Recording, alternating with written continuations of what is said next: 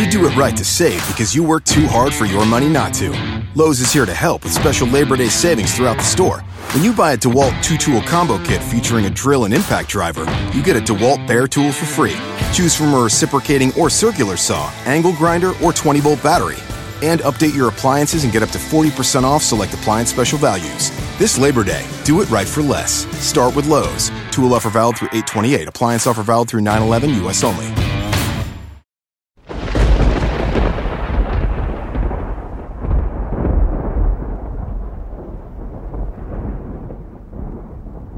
I wrote several novels loosely based on what I had learned over the many years in covert operations. One outline revolved around the Kennedy assassination, central MacGuffin, the confessions of the CIA's head of Latin American covert operations to his son. I was one of the 2 case officers who handled Lee Harvey Oswald. After working to establish his Marxist bona fide, we gave him the mission of killing Fidel Castro in Cuba. I helped him when he came to Mexico City to get his visa, and when he returned to Dallas to wait for it. I saw him twice there. We rehearsed the plan many times. In Havana, Oswald was to assassinate Castro using a sniper's rifle from an upper floor window overlooking the road that Castro used to drive by in an open Jeep.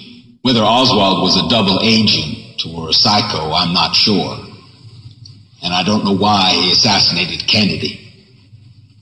But what I do know is he used exactly the same plan that we had practiced against Castro. Therefore, the CIA did not anticipate the assassination of the president, but we're responsible for it.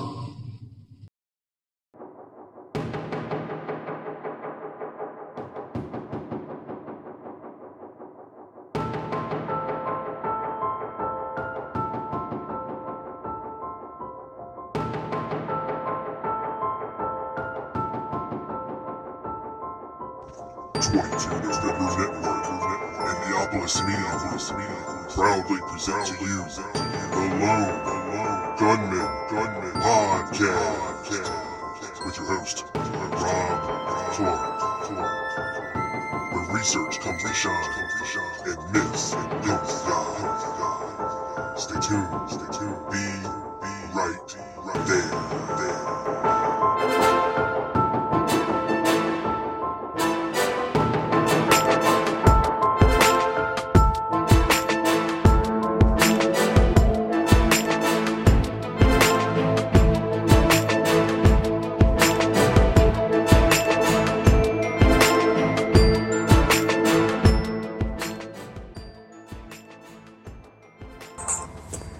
Hello, and welcome to the show.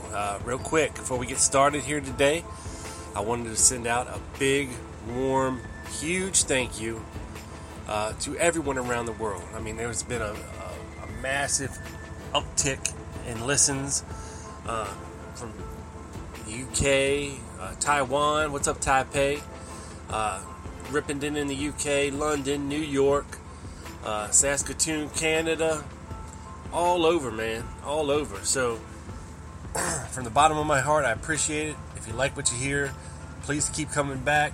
Please keep sharing links.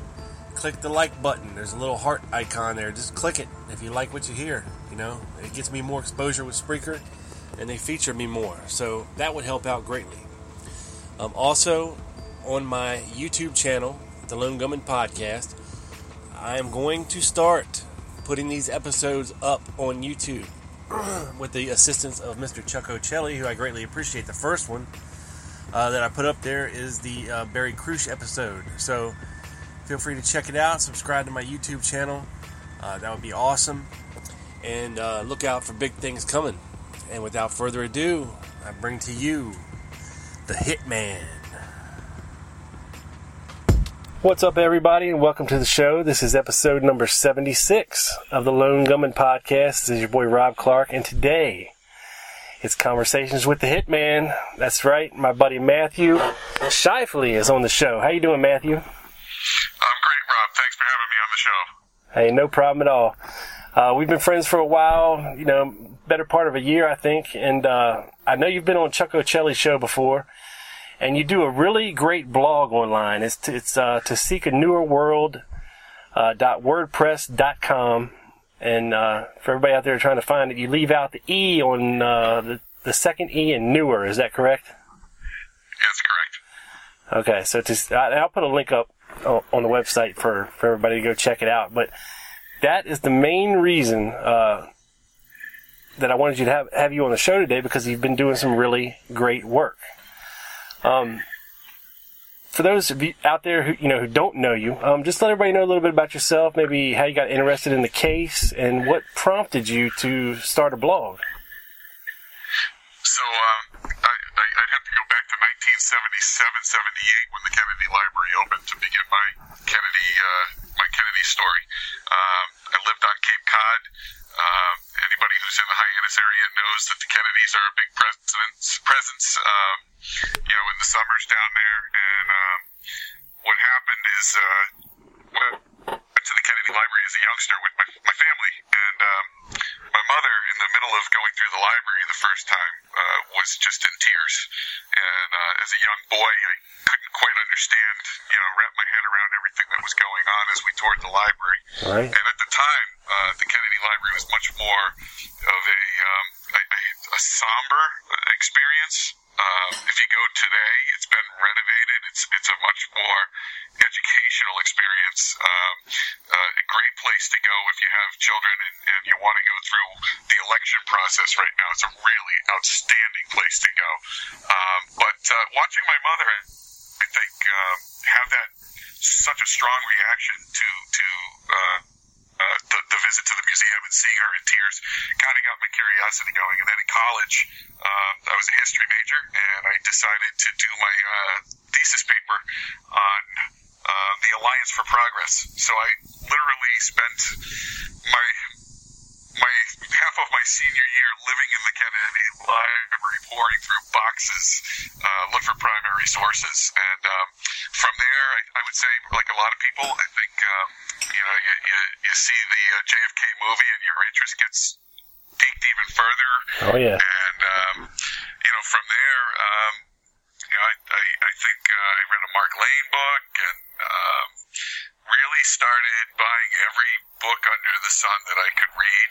And I think the 50th coming up, life happens. You have children, you get busy, Yep. You step away from things for a little while, and then the 50th came up, and I started going into some of the chat rooms on Facebook and getting into some disagreements. Fred James and I went back and forth quite a few times, Yeah. debating each other in the Bureau, if I remember correctly. I'm not a member of many groups anymore, but it was the Bureau, if I remember right. And Fred was so far on the conspiracy side, and I tend to be more centrist, I think. I think that's probably why I rub people the wrong way, is I do see conspiracy, but I also don't see conspiracy where everybody else does. So, those were fun times back then, but I think the groups, I had to step back because there's just so much misinformation out there. So that really, thanks to the encouragement of Gail Nix, she encouraged me to try writing a little bit. And my first blogs weren't that great, to be honest with you. I had some serious issues with them. I'm still a work in progress as far as that goes. But I just feel compelled to debunk things that aren't accurate or present things that are. And maybe that's a little bit more important, is trying to make sound arguments one way or another based on the historical record. And that's really what got me going, is my blood pressure goes up when I see things being put out there that quite historically accurate. So that kind of got me going. And now I'm really at that point where I'm trying to decide, do I have the skills to write a book? And it's hard. It's very hard. Fun. It's fun. You're really out there. You're vulnerable. It's a vulnerability thing that I don't necessarily enjoy. But that's my story, and I'm sticking to it at this point. Right. Now, I mean, it sounds like we have a lot more in common than I originally thought, because I too, well, not the JFK library part, but of course, the movie part, reading as many books as you can get your hands on, and, feeling compelled to debunk myths. I mean, actually, Matthew, I used to do a blog, called the Conspiracy Critic blog, and I think for almost 2 years, and this was right around the time that Jim Fetzer and company, Ralph Sinkay and all the boys, had just started with their big discovery of Oswald in the doorway. And I felt compelled to, right the wrongs that they were trying to put out there. And, like a good gift horse, they keep giving. And and like so many others out there, they keep giving too.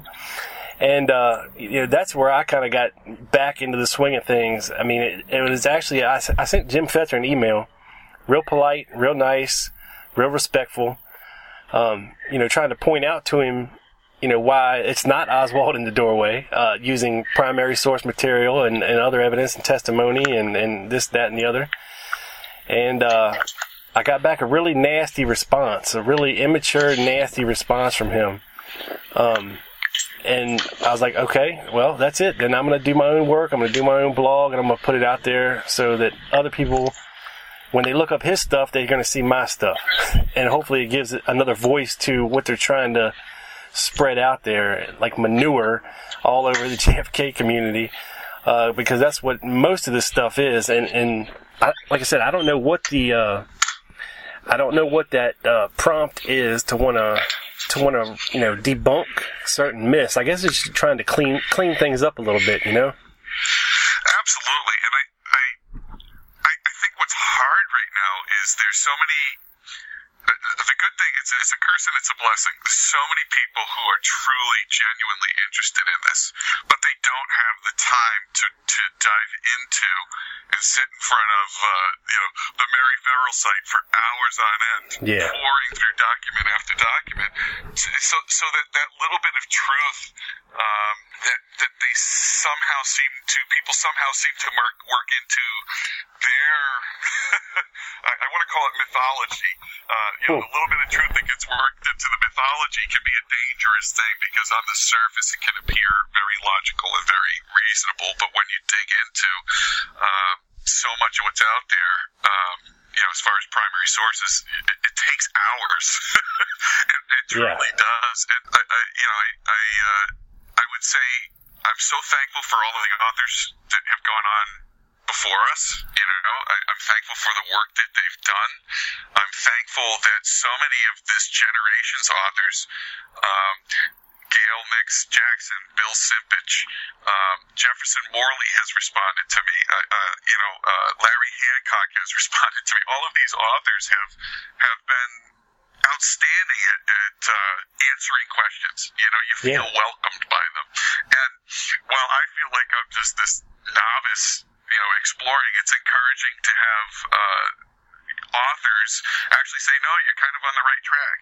And I think it's reaffirming to them, from my conversations with some of them, that,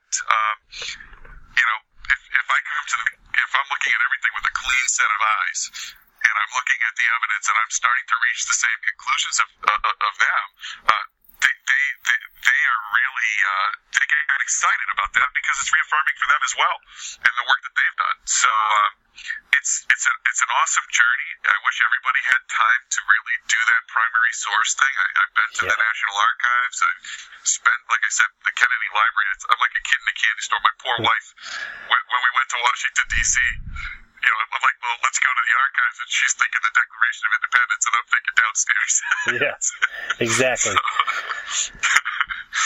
But it's always interesting to go on, and I tend to go into my research from a point of conspiracy. I tend to go in it.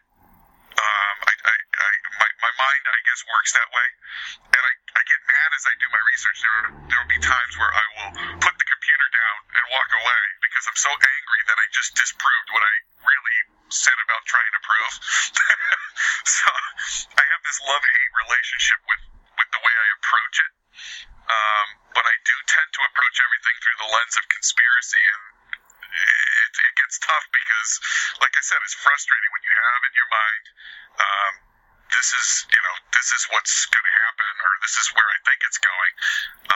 It's painful for me sometimes because I don't like putting anything out until I've researched it to death, and I've had that feedback from good friends of mine who read what I put out there, that they're not really into the Kennedy assassination realm, but they'll read my stuff because they're my friends, and they'll be like, "Man, it's just too detailed."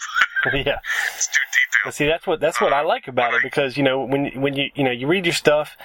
And you do document, all your source material, you footnote everything, and, it's really detailed. And, that's what, JFK researchers are looking for. And that's what makes it hard to argue with your conclusions, when you're using very well sourced material and primary documentation. And the other thing I would say I've enjoyed about this, it's funny, I went back and I looked at some of the blogs that I did.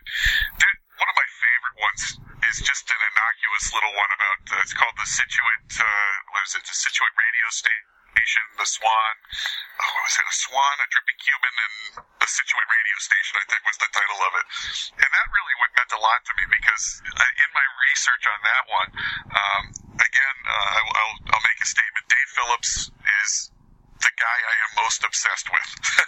So a lot of my research, when I'm not trying to respond to inaccuracies, a lot of I'd say the last 2 years has been around Dave Phillips, and I came across the history of the Bay of Pigs, and there was this story about this dripping Cuban, and Phillips had this idea that they were going to stage a kidnapping and have the person who gets kidnapped is going to get put on a boat, and then they're going to escape to freedom just before they're being dropped at the Soviet Union. And he wanted to create these stories of propaganda to use against Cuba. And as I'm researching these radio stations, I found out that one of the radio stations he used, the transmitting points for shortwave radio, was here in Situate, Massachusetts.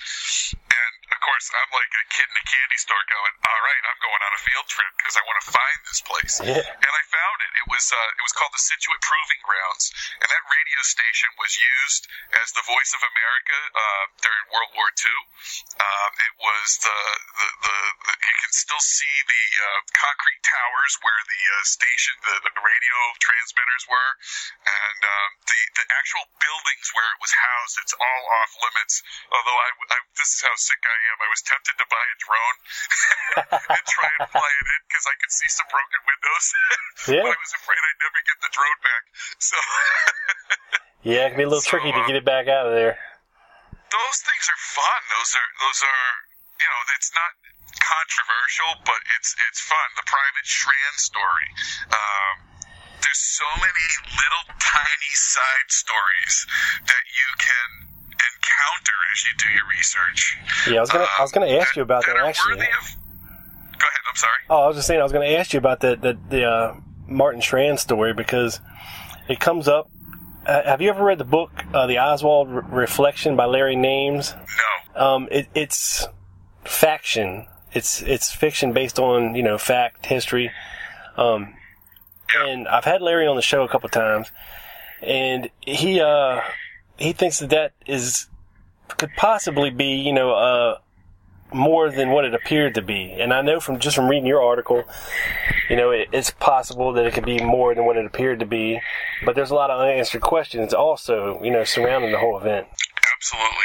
It's one of those. Let me see if I can call it up, because I'm speaking from memory, which is closing in on 50 isn't always the greatest thing for me. Let me see if I can find it. I know I had it there. What I was going to say, anyway, while I'm looking for it, is I went into that one completely convinced that this was going to be another nail in the coffin of the story, as to was he a spy? Was he breaking in? Was he doing things to try and get information on the U-2 planes that he brought when he defected? And my computer's not allowing me to get to it for some reason. I guess guess with Shrand, with that story, if my memory is correct, it kind of stems from one or two soldiers that kind of came forward after the assassination. Right. And I think, if I remember right, Naval Intelligence, there it is, I got it now. Naval Intelligence did did a pretty detailed investigation. What I think is suspicious about this is, they're alleging he shot himself doing the manual of arms. Right. And my whole thing is, why would he have been doing I was in the service. I don't ever remember doing the manual of arms with a loaded weapon.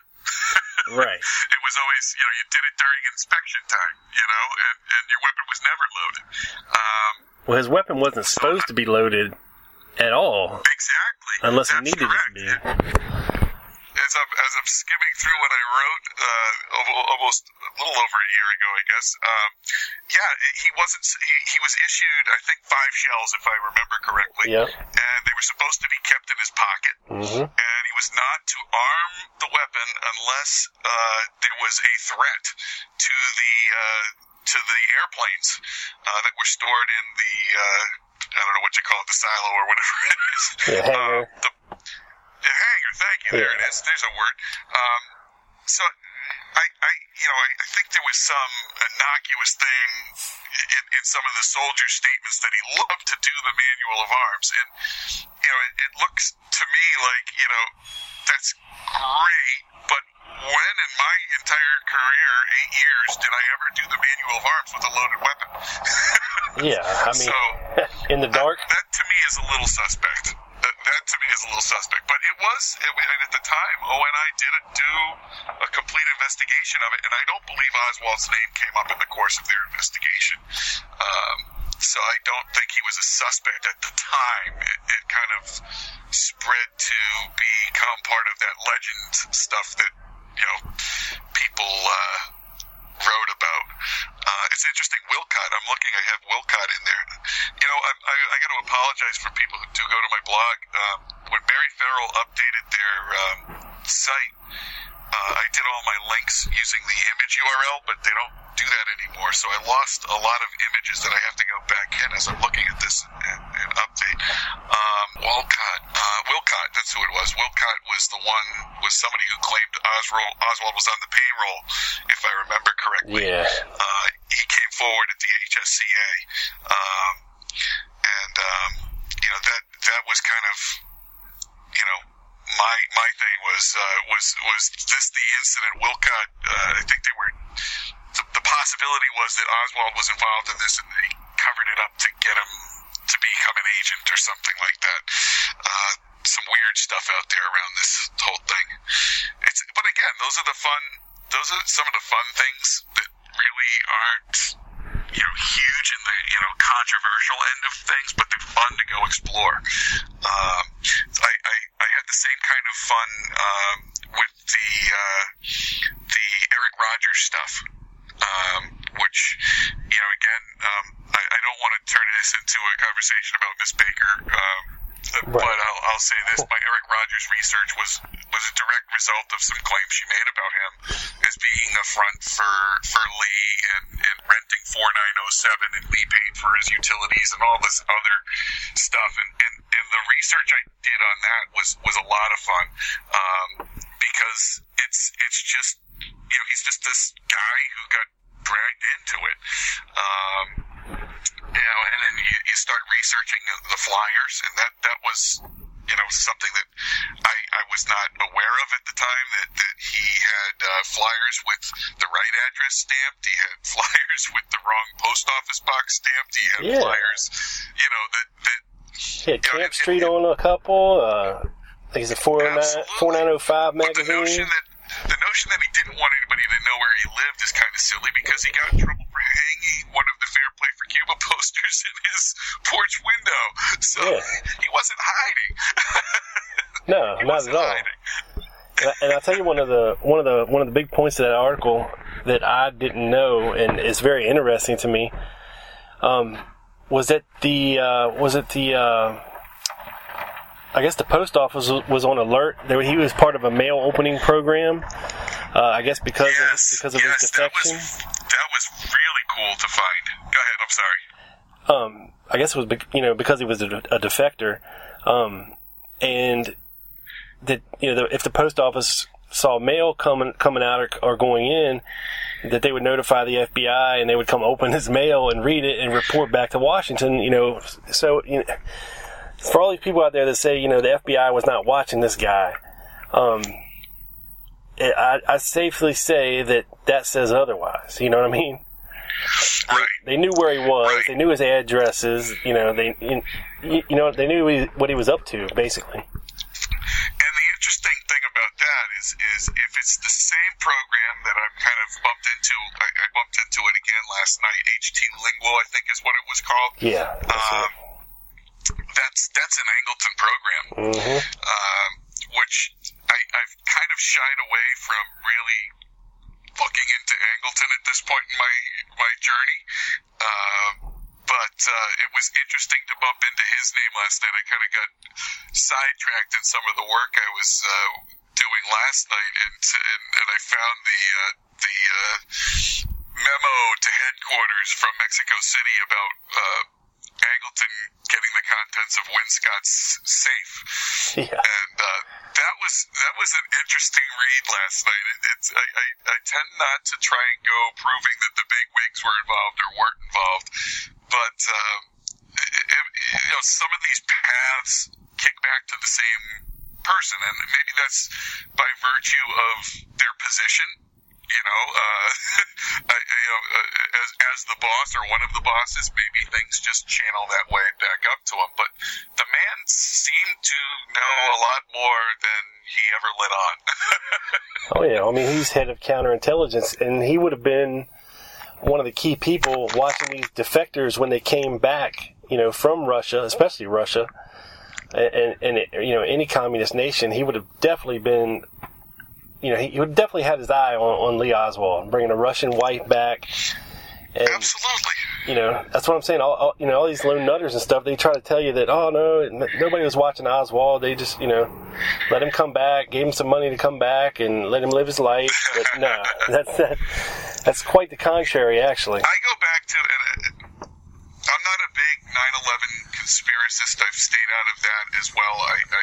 It's still too fresh and raw to me, for personal reasons. But I would say this: there's some similarities in a lack of communication and follow through. Yeah. I mean, at a minimum, people not talking to each other or people not following through on information that was shared. That kind of stuff really bothers me. I think one of the big examples of that would be, this is where I'm knee deep right now. Is like I said to you, I'm following Phillips. I'm trying to chase down every possible name the man used. But good luck. In the course of some of the work that I've been doing,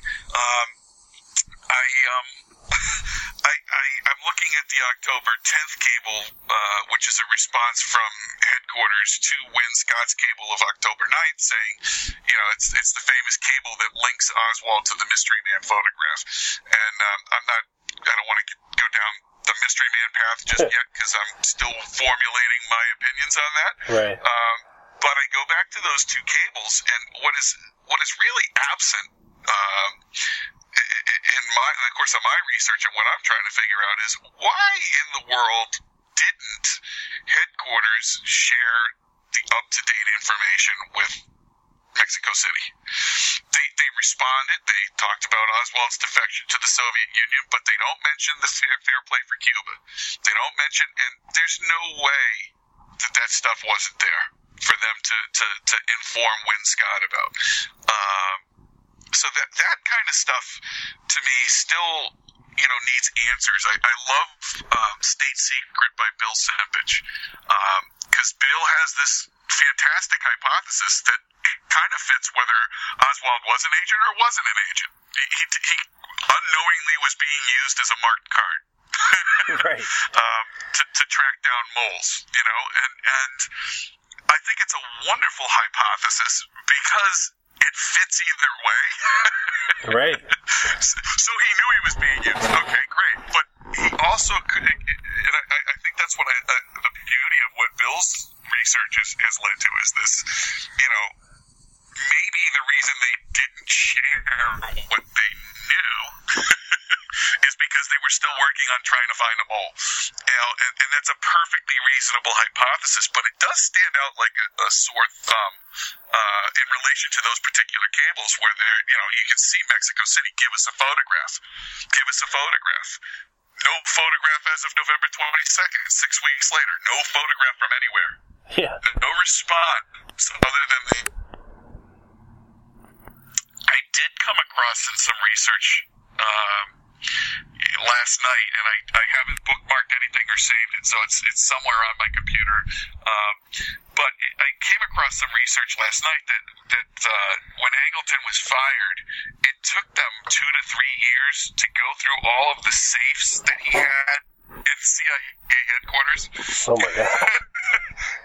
and what's interesting is you go to some of the documents about this, and they basically, some of the safes had to bring in safe cutters, safe code breakers, because he hadn't left them with the passwords.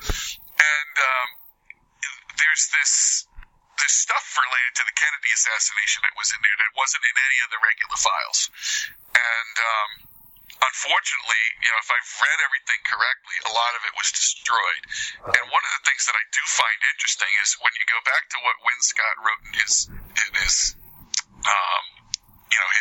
own memoir there, and you start reading what was in there, and I think the Lopez report really, for those of you who are interested, if you go to the Lopez report, they do work that into the Lopez report, and it's something that when you look at some of the testimony, Angleton by 1978 was questioned about the manuscript, and Helms, I believe, was questioned about the manuscript, and then Witten was questioned about the manuscript as well under oath, and they all, to a T, say Win Scott was just impeccable at what he did.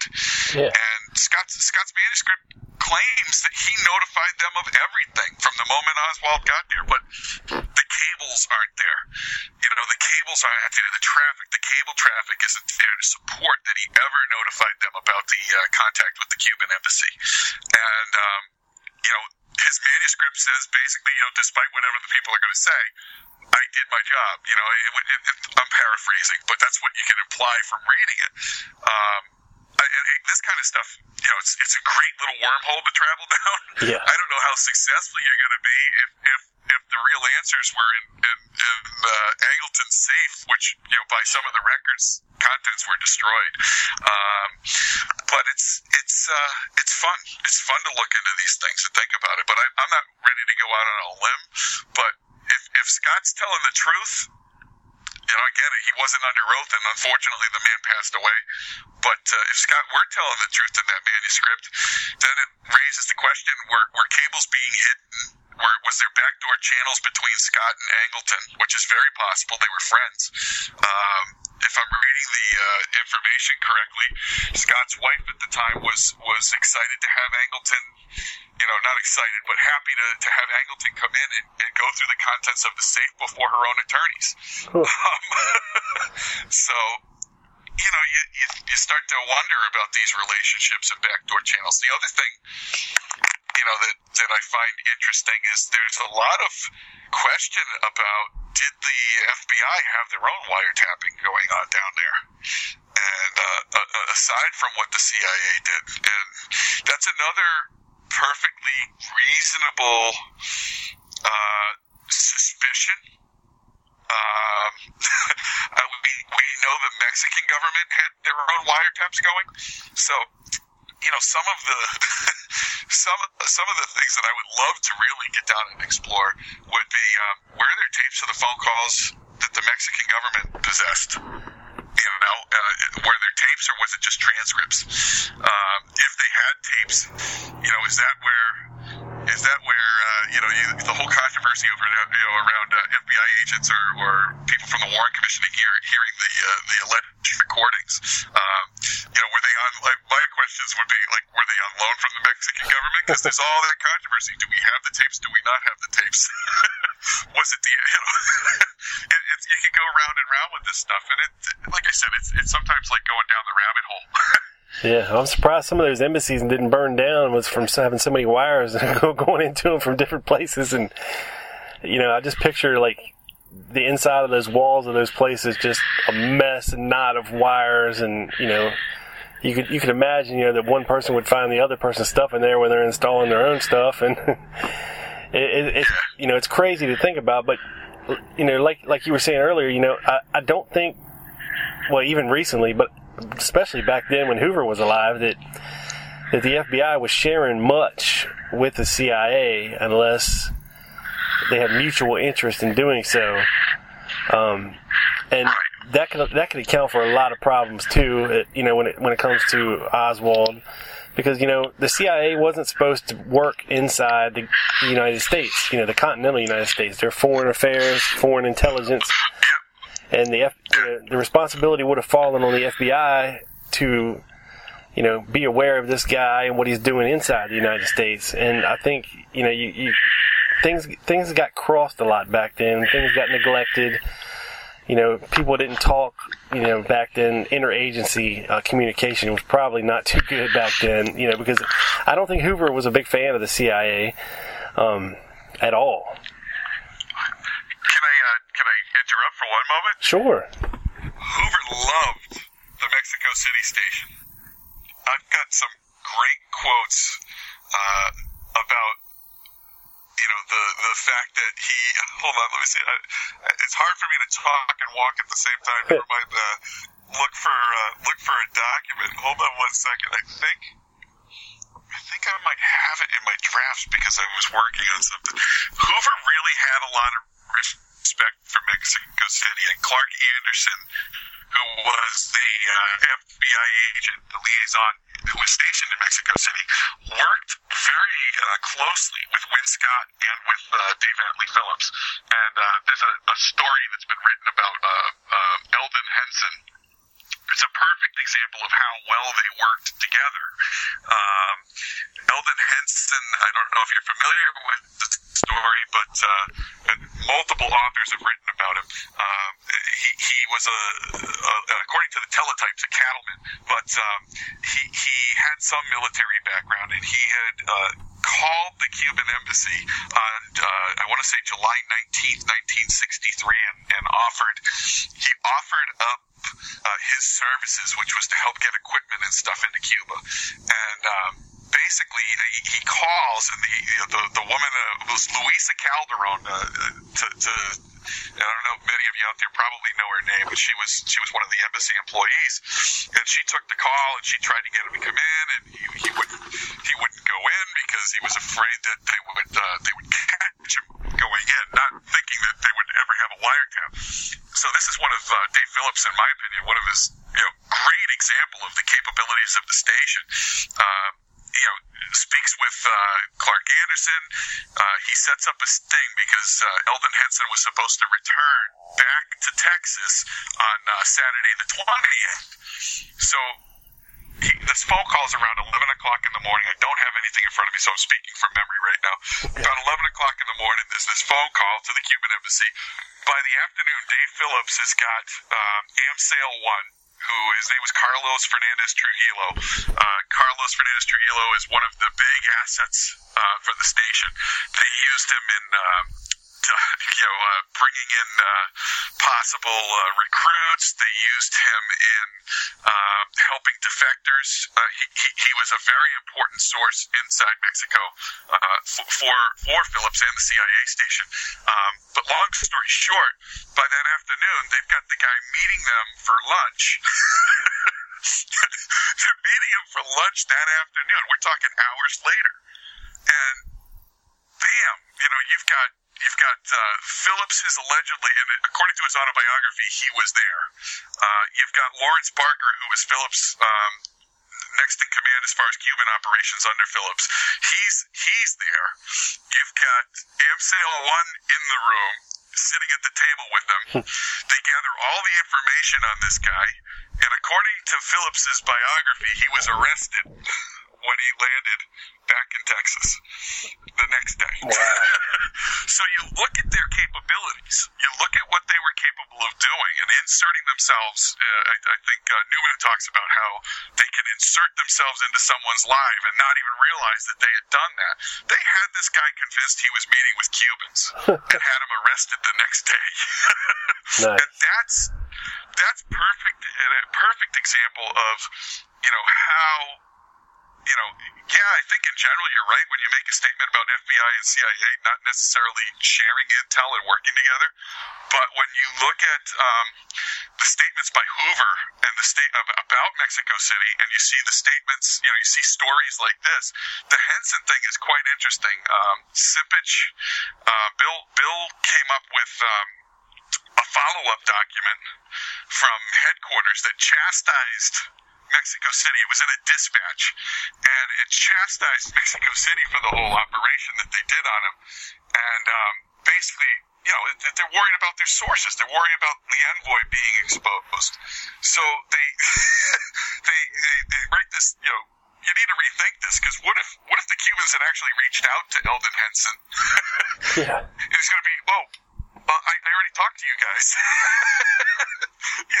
So it was a great dispatch. And then in Scott's monthly report, which he sent, I think it was around August 8th or 9th back, is his response, which is, this is the way we behave when Americans contact.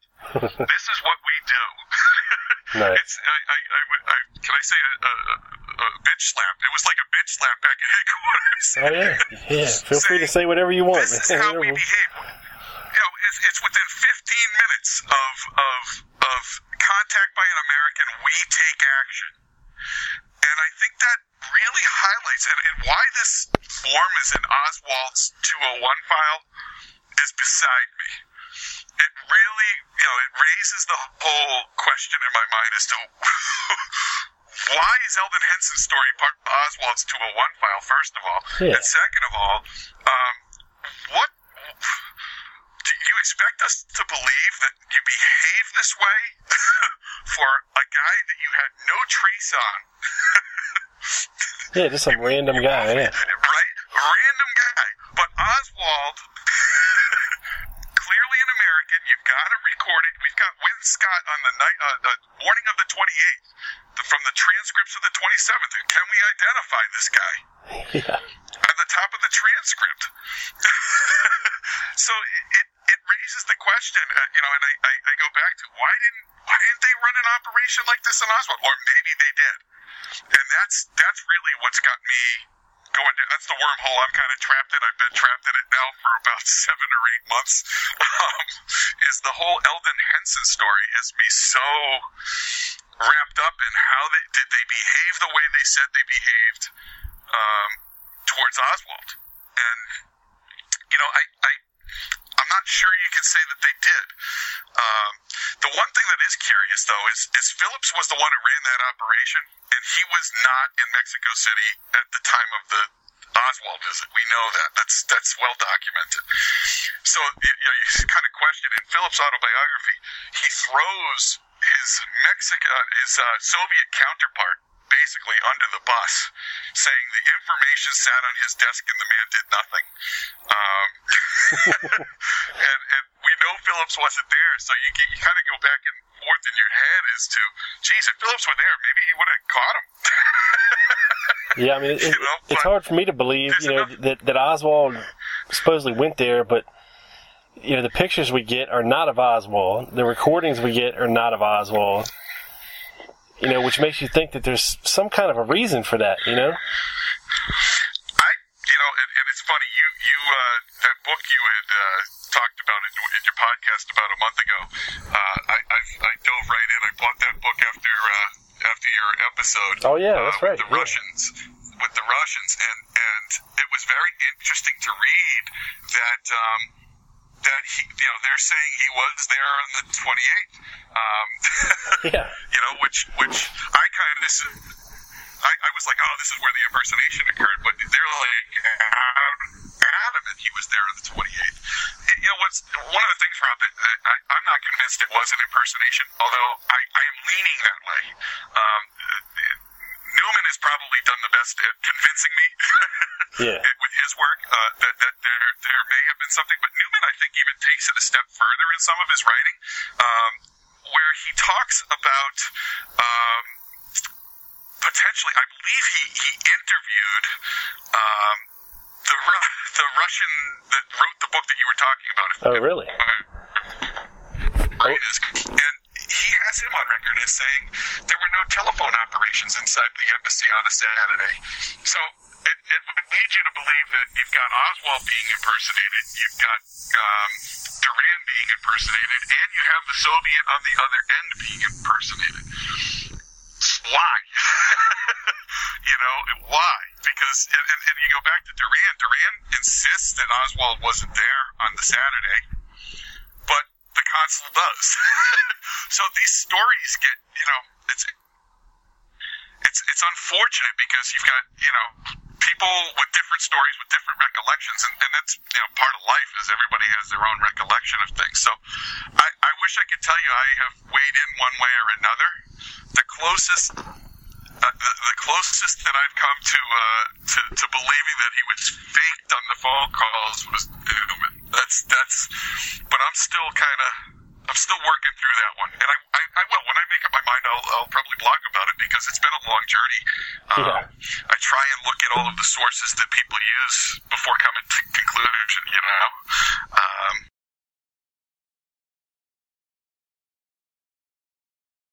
I'm sorry, brother. Oh, no, you're fine. I mean, when it comes to something as confusing and deep and, as Mexico City and several other aspects of the case, when you get into Tippit assassination, when you get into, what was going on in New Orleans, in the summer, and things get really confusing, and it's hard to tell up from down, right from left, and it takes a lot to clear out, the chafe of 50 years of, God knows what. I mean, and just to touch on that a little bit too, I think we'd be remiss if we didn't speak about one of your finer works, Vindication for Kerry Thornley. I mean, look, I knew, I've been interested in Kerry Thornley for a while, and I thought he had a very interesting story. I mean, this guy wrote a book about Oswald before the assassination. It's just, one of those crazy, it's one of those crazy things, that just, serendipitously happens, sometimes. And, the stories, and I will say stories, that we've heard from Miss Baker, while through a wider lens, it's a good story. The one she tells, that gets all the hot, horny housewives worked up, and the people that read romance novels and all that. It's a great story. The love affair and all this and that. But when you start really digging, and I mean digging into her story, into the details, damn near nothing holds up when it comes to what she has to say about, pertaining to the assassination and Lee Oswald in New Orleans that summer. I would say, again, it's a great example of mixing truth with myth, and I'll say this: I do think she remembers him. I think I would never question that. If I were to put my money down, there's probably some truth to what she says about knowing him. Right. But beyond that scope of her recollections, I have issue with, for example, Thornley, and I'm close to doing. I've been doing my research, Rob, and one of the sources that she has said proves that Oswald was associating with Thornley, or Thornley was associating with Marina, is the Schwegman memo or letter that she talks about. Right. And the Schwegman letter is, and this is kind of where I get into. I haven't made any statements about it in my blog. I'm going to wait until I am holding the document in my hand. But my research is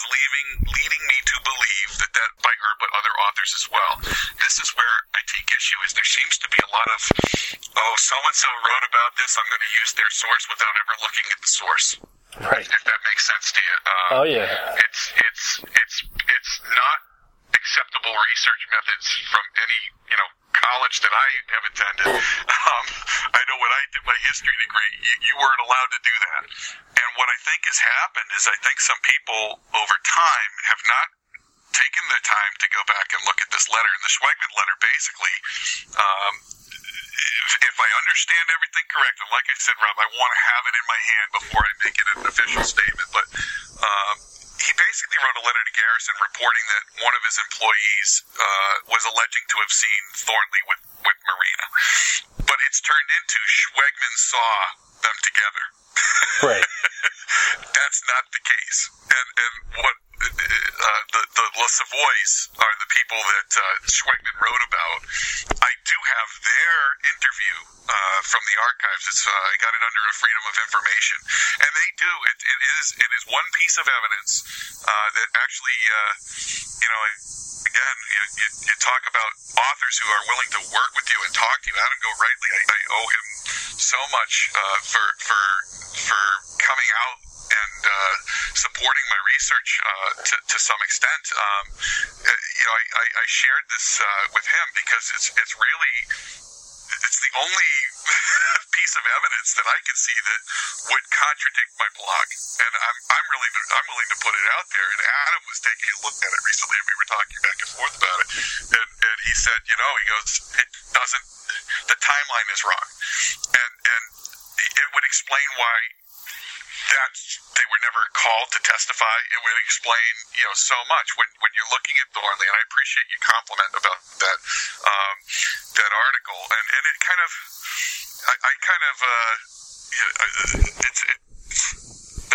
I've never had another conversation with Miss Baker, online or otherwise, since that article.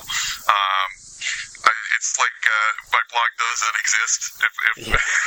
She probably blocked you. Which is quite amusing. Which is quite amusing to me because to me it means I have nailed it. Yeah. I'm not being. I feel very vindicated myself. But to talk about Thornley as if he were there, you're disregarding the fact that Garrison never brought Thornley to trial. Not right. Ever.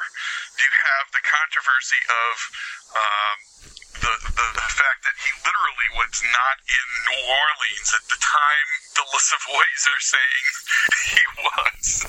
So right away they're suspect. Their memory is suspect. When you look at the fact that the House Select Committee on Assassinations investigated Thornley specifically, went down that rabbit hole, and came back up with an answer. He was not there. So, I would like to think that you can't take one or two pieces of evidence out of context. And honestly, I can't wait to the day, because I'm going to go down to New Orleans. It's either going to be myself or I have a buddy who's planning a trip down there.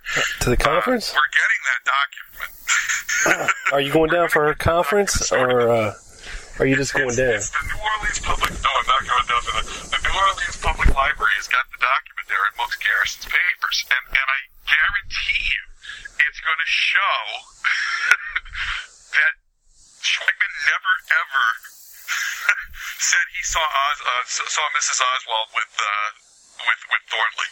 It's going to show that his employee, one of his employees, was telling him about it, that he wanted Garrison to know. Right. But it's again, it's little bits of truth mixed in to support a hypothesis. But the Thornley article was fun. That was really eye-opening for me. I've had a conversation with, obviously with Adam Gorightly. I've had conversations with another person who I won't use their name, but they knew Thornley as well. A lot of Thornley's undoing, in my opinion, is he appeared to like to try and sell his book or get people interested in his book by weaving in himself into the story. Yeah. And that seems to have gotten him into a little bit of trouble with Garrison per se, Oh yeah, because Garrison had a hard on for him, man. And oh yeah. he was really trying to buck him down and enlist in the help of Weisberg to do so. And even then, like with Weisberg, the methodology in which he went at him by taking photographs and altering them was really, I think, the wrong approach. And I'm not trying to say everything Harold Weisberg did was junk. That's another tactic that got used in the midst of this debate. I was dismissing all of Weisberg's work and disrespecting him in some way. No, it's not disrespectful. I mean, if I were to publish something incredibly wrong, I would turn around and admit I had a mistake in my research. This is a case of you altered the guy's photograph. Yeah. And started showing it around town. Yeah, because I mean, if you go back and you read Weisberg's book Oswald in New Orleans, I don't think he actually got into those Thornley allegations in that book. Really, honestly, if I'm remembering correctly. I mean, it's been a while since I read it, but it seemed to me like when it came to his writing, he would stick more to what the documents said and what could be substantiated rather than venturing off into maybe land. But who knows? Yeah, it's. But again, you can question somebody's methodology without dismissing everything that they ever did. Right. Some of the that he did without the benefit of the AARB. Yeah. I mean, you look at how the AARB has changed. When you look at the documents that are there that are released now, Christmas is 2017. That's the way I keep looking at it in my head. I'm much like Jefferson Morley, I think. And I haven't spoken extensively with him, but he has answered my questions before. But I think of his lawsuit to try and get Joe and Edie's files released. Yeah. I look at 2017 as, this is going to be a great, if the documents get released, if we start to see some of the stuff on Phillips, which, by the way, I did want to throw out there tonight, as we're talking, your book on the Russians there got me to the point where I ordered another book. Let me see if I can. It was just recently published about the Cuban end of things. Matt, where's your brain? Hold on, Rob. Let me see if I can find the book. Was it Newman's book? New book? No. His book. I love it. It doesn't get far, into. Hold on, let me see. I can't remember if it's in my Nook or if it's on my Castro Secrets. There it is, by Brian Littell. Oh, okay. I haven't heard of that one. Yep, it just... Hold on. Yeah, let me see if I can get to the page on Phillips. I'll read it to you. It's really cool. Okay. He talks about... And Phillips kind of wrote about a little incident in his autobiography there, The Night Watch. He wrote about getting a Russian deported. It was either a Russian or a Cuban. I think it was a Cuban. It was a Cuban that got sent back to Cuba from Mexico City. And another one that he didn't write about it in his book, but somebody from the consulate got accused of being a spy, and the CIA set them up like they weren't spying, but so they wound up in jail and in prison. And this author has written that I found it very interesting. His theory about the whole Morris bishop, I still call it Morris because because that was originally what the name was, and it's transferred into Maurice over time. Right. His imminent, here we go. According to some Kennedy assassination conspiracy theorists who have been taken in by distant information. Phillips used the alias Morris or Maurice Bishop when supposedly meeting with Oswald as a CIA case officer. Cuban intelligence may not have been the first to promote this canard, but counterintelligence general Fabian Escalante soon became one of its most prolific propagators. Cuban government commentators and others have repeated it ad nauseum. The CIA has denied any knowledge of Bishop and that it had any dealings with Oswald, and Phillips successfully sued publications in the United States and Britain that alleged he used the alias to meet with Oswald. Of course, he could not sue the Cuban government media, and undeterred, they have continued to proclaim the infamous lie that he was a CIA conspirator in the Kennedy assassination. Even some otherwise sensible American scholars have been taken in by it. Nice. So his whole thing is that this was, I gotta find if you get the book, it's a real interesting read. But you go into he goes into the fact that the intelligence agencies played these kinds of games where they tried to mess with the other guy's agents, and Phillips was a prime target because he had been so successful at waging psychological war that the whole Bishop thing is coming out of Cuban intelligence. And that's another area I'm going to do more research on. I know we have Mr. Vesiana saying that, now some 30 years after his HSCA testimony, saying that it was Phillips. I believe he did that last fall, if I'm not mistaken. Yep.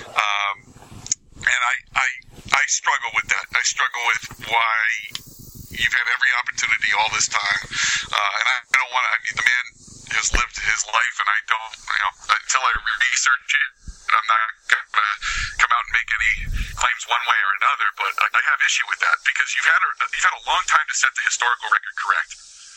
And it's really hard for me to jump in and believe you now. And I'd love to follow up this book that I just read to you from. Again, it's, what did I say it was? Castro's Secrets. Yeah. To find out where he's getting this Morris Bishop stuff. Yeah. Because it really does sound like he thinks it was a Cuban operation to really ruin Phillips. So, always interesting in the world of spying, isn't it? You just don't know what the truth is. And you got to remember, Vesiana was shot in the head in the late 70s. Absolutely. Which could make you not want to say anything. But, you also got to remember, this guy was a terrorist. He blew up an airplane with innocent people on it. So, he certainly ran in rough circles, didn't he? I can't put all my trust in what he's saying. It could be a case of, maybe it's something that people wanted to hear, or, who knows? The research community has been bugging the hell out of him to come clean for some time after, Gaten Fonzie's book, The Last Investigation, pretty much, without having Vesiana confirmation, pretty much alleged that Bishop was Phillips. But I love that book, by the way. I love the work Fonzie did. Yeah, it's a and Fonzie great book. Also was involved in the investigation of Thornley. Was he? So you don't see him claiming Thornley was in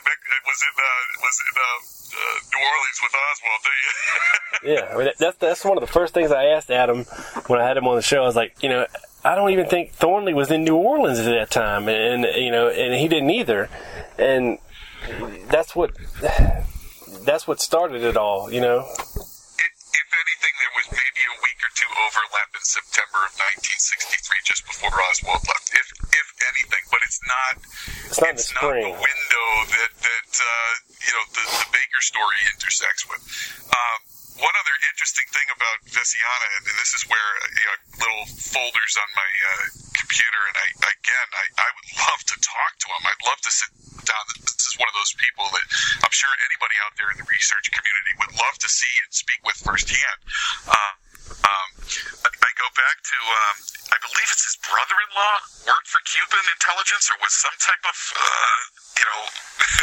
big wig within Cuba that they had tried to get to defect or at least become a double agent through Vesiana, if I'm not mistaken. And again, I'm talking off the top of my head, and I don't, it's one of those, I've got the file here for me to go back and start doing some digging. But like I said to you, right now I'm in I'm in the Phillips, Mexico City zone, and I can't seem to get out of it. It's been about 18 months, 19 months. Document after document after document. But a spreadsheet right now that I'm available sooner rather than later on my blog, where I am going backwards from about a week or two after the assassination, backwards in time, trying to get all of the cables out of Mexico City and into Mexico City, Right. Charted on a spreadsheet with links to the cables so that people can, use it as a resource, much like I did with when you go back to some of the things that I started doing with the Oswald is in the doorway. I charted out all of the witness statements. Yeah. of all of the employees from the Texas school books with links for anybody who wants to go and actually read them, because I know the amount of time it takes to find these documents. So right now I'm I want to say I'm 30 or 40 documents into the spreadsheet. And I have to thank Bill Simpich for inspiring me to do this. He had emailed me back asking me if I had ever, done a document list. And I'm like, you know what? That's a great idea.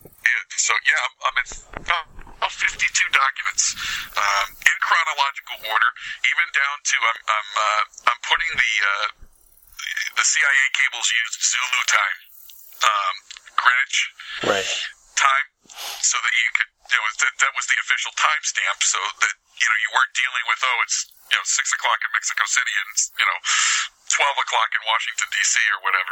So it's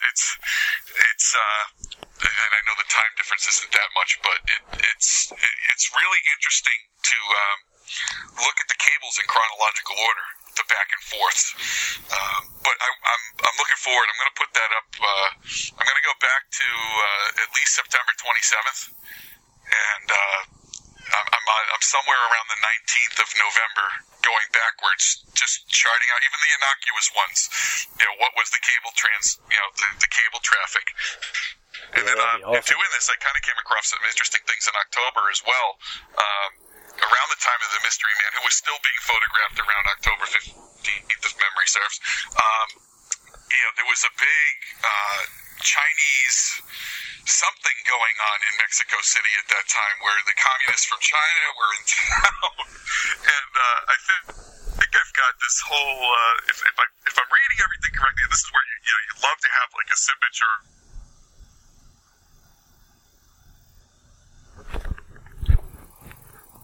To run Levi recording devices, a cable with work being done to set up recording in the floor, recording microphones in the floor of this room, to try and get the information on this big visit. So it's kind of got me wondering as to when you go back and look at how. For all intents and purposes, it looks like they failed miserably when Oswald visited. What was going on at the time that they didn't have the was it a question of resources? Was it a question of? And then I'm finding that they were getting ready for these Chinese people coming into Mexico City, and you start wondering, were they so busy, trying to set up operations for these visitors to try and get intel that they just dropped the ball, over there? But that's just another little hypothesis. That's in its kernel form right now. Yeah, that's awesome. That's awesome. Is there anything else you wanted to get into today, Matthew? I've probably put everybody to sleep at this point. No. Not at all. Not at all. I mean, I remember, what was I going to say? It was about something. Hey, Rob?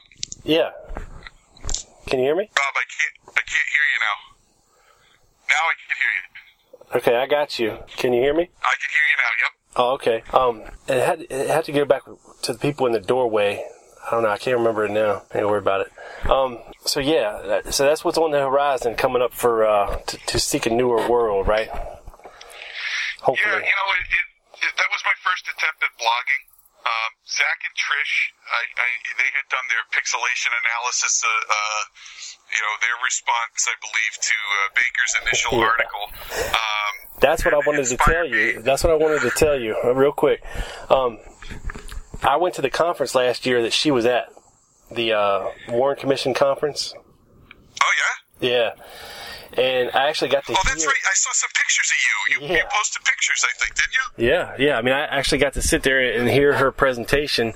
And she actually did a little short presentation on her pixelation study and how she came to her conclusions. And you mentioned Zach and Trish and their Debunked blog and the great work they did debunking her pixelation study. And, it got me to thinking, I was like... And there was a lot of questionable people at this conference, you know what I mean? I was secretly wishing that I'd gone to the other conference, because I got some questions for Buell Frazier, and, it'd been nice to talk to, people like Vesiana, for instance, and Joan Mellon and all the people that were over there. And, but it is what it is, you know what I'm saying? So... Yeah, but I was thinking about playing some of the audio, because I did record her little presentation. I was thinking about playing some of the audio for this, but we were sitting so far back, it's not really, probably wouldn't be usable to do it on the show, but, I mean, I can hear it, and I'm just sitting there shaking my head the whole time, Matthew. If I'd love to hear it at some point. I might try to tack it on the end of this. That was what got me going. Is I think Zach, if memory is correct, God, it was only a year ago, but so much happens in a year. If I remember right, Zach went at it from an analysis of her methodology, if I remember correctly, and he kind of proved that if you don't zero in the white, then everything else is pointless. If I remember right, and I kind of went at it from my initial blog was, I'm going to operate from the assumption that Oswald was telling the truth. Yeah. And Oswald's statements to, and everybody clings to Fritz's, he was outside, which that is useless. That is not being portrayed historically accurate. It's been misinterpreted. It's been misrepresented, absolutely. So I wanted to go at it from a standpoint of, I'm going to assume everything Oswald has said was the truth. And one of the things he said was he went home and changed. And if he went home and changed, there would be he would not have been arrested in the shirt that she did her analysis on. Yeah, that was a big sticking point when I was doing my blog and talking to Fetzer. I was like, look, I said, you want to talk about Fritz's notes, okay? Where you misinterpret his line about being out front with Bill Shelley. He also says in there twice, as a matter of fact, that he went home and changed his trousers and shirt. He said it on Friday and he said it on Saturday. You are correct, sir. Yeah. And nobody, we have 0 people, okay, 0 testimony from any of his coworkers or anybody in the building that day that says he was wearing that ugly-ass orange-brown shirt at work that day. Not one person.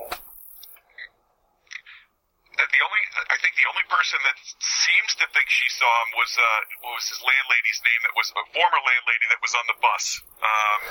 Yeah, that's sketchy. I know. I understand this controversy around that, but in my research, I think she's the only one that I came across that ever even put it in that shirt. But no, it's very interesting, and I caught a little bit of flack for that blog. There was somebody wrote a response that was less than flattering of my work.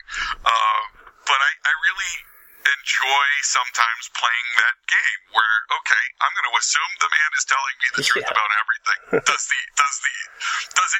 it show? And you go through the laundry, you go through they kept records of everything they took out of that apartment, and it's not there. It's not there that he had dirty clothes at home. So I don't know. The whole thing, you get frustrated as somebody who wants to find the truth when a hypothesis is put forward and supported blindly despite all the evidence. You go back to, there were 2 FBI agents in the room. There was a postal inspector at some point. There were multiple people who wrote reports about the interrogation of Oswald. But we're going to cling to Fritz's notes, which even in Fritz's typed report, the typed report doesn't say he was outside.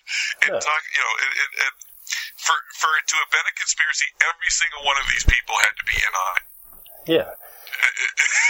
Well, I mean, in Fritz's own words to the Warren Commission, he admitted writing his notes after Oswald was dead because he knew that, that people were going to want some kind of a record of the interrogation. So he wrote his notes 3 days later. I would have been on the phone with my FBI buddy going, "Can you tell me what was said?" Yeah. And I mean, they're so similar. That might be, it might have took place like that. Because, I mean, there's a lot of the same kind of things said, unless he has a really, really good memory. I don't know. But my favorite part of that story, Matthew, is that Judith Baker bought him that shirt in New Orleans. Yeah. I can't prove it one way or another. Can you? No, can't. I can only say that's the weirdest damn shirt I've ever seen in my life. I mean, it looks like a jacket. It's got weird buttonholes and collar and cuffs, and I don't know. Well, I think I wrote a follow-up article. My brain is still working. I don't know if I still have it up on the page. Oswald fires his defense team because you take the shirt fibers and they appear in the butt plate, if I'm not mistaken, of the rifle. Yeah. Like if Oswald were alive, he would have. Well, that's suspect though. I mean, they couldn't. How did the guy phrase it? He couldn't exclude it to any one particular shirt, but the fibers were consistent. Yeah. So people cling to that as not being a valid analysis, but if I've just shot a gun, I certainly don't want the clothes to be tied in any way, shape, or form to what went down. But no, it's Rob, there's a lot we could talk about here. Oh, I know. Like his landlady said that when he came in the door in his shirt sleeves.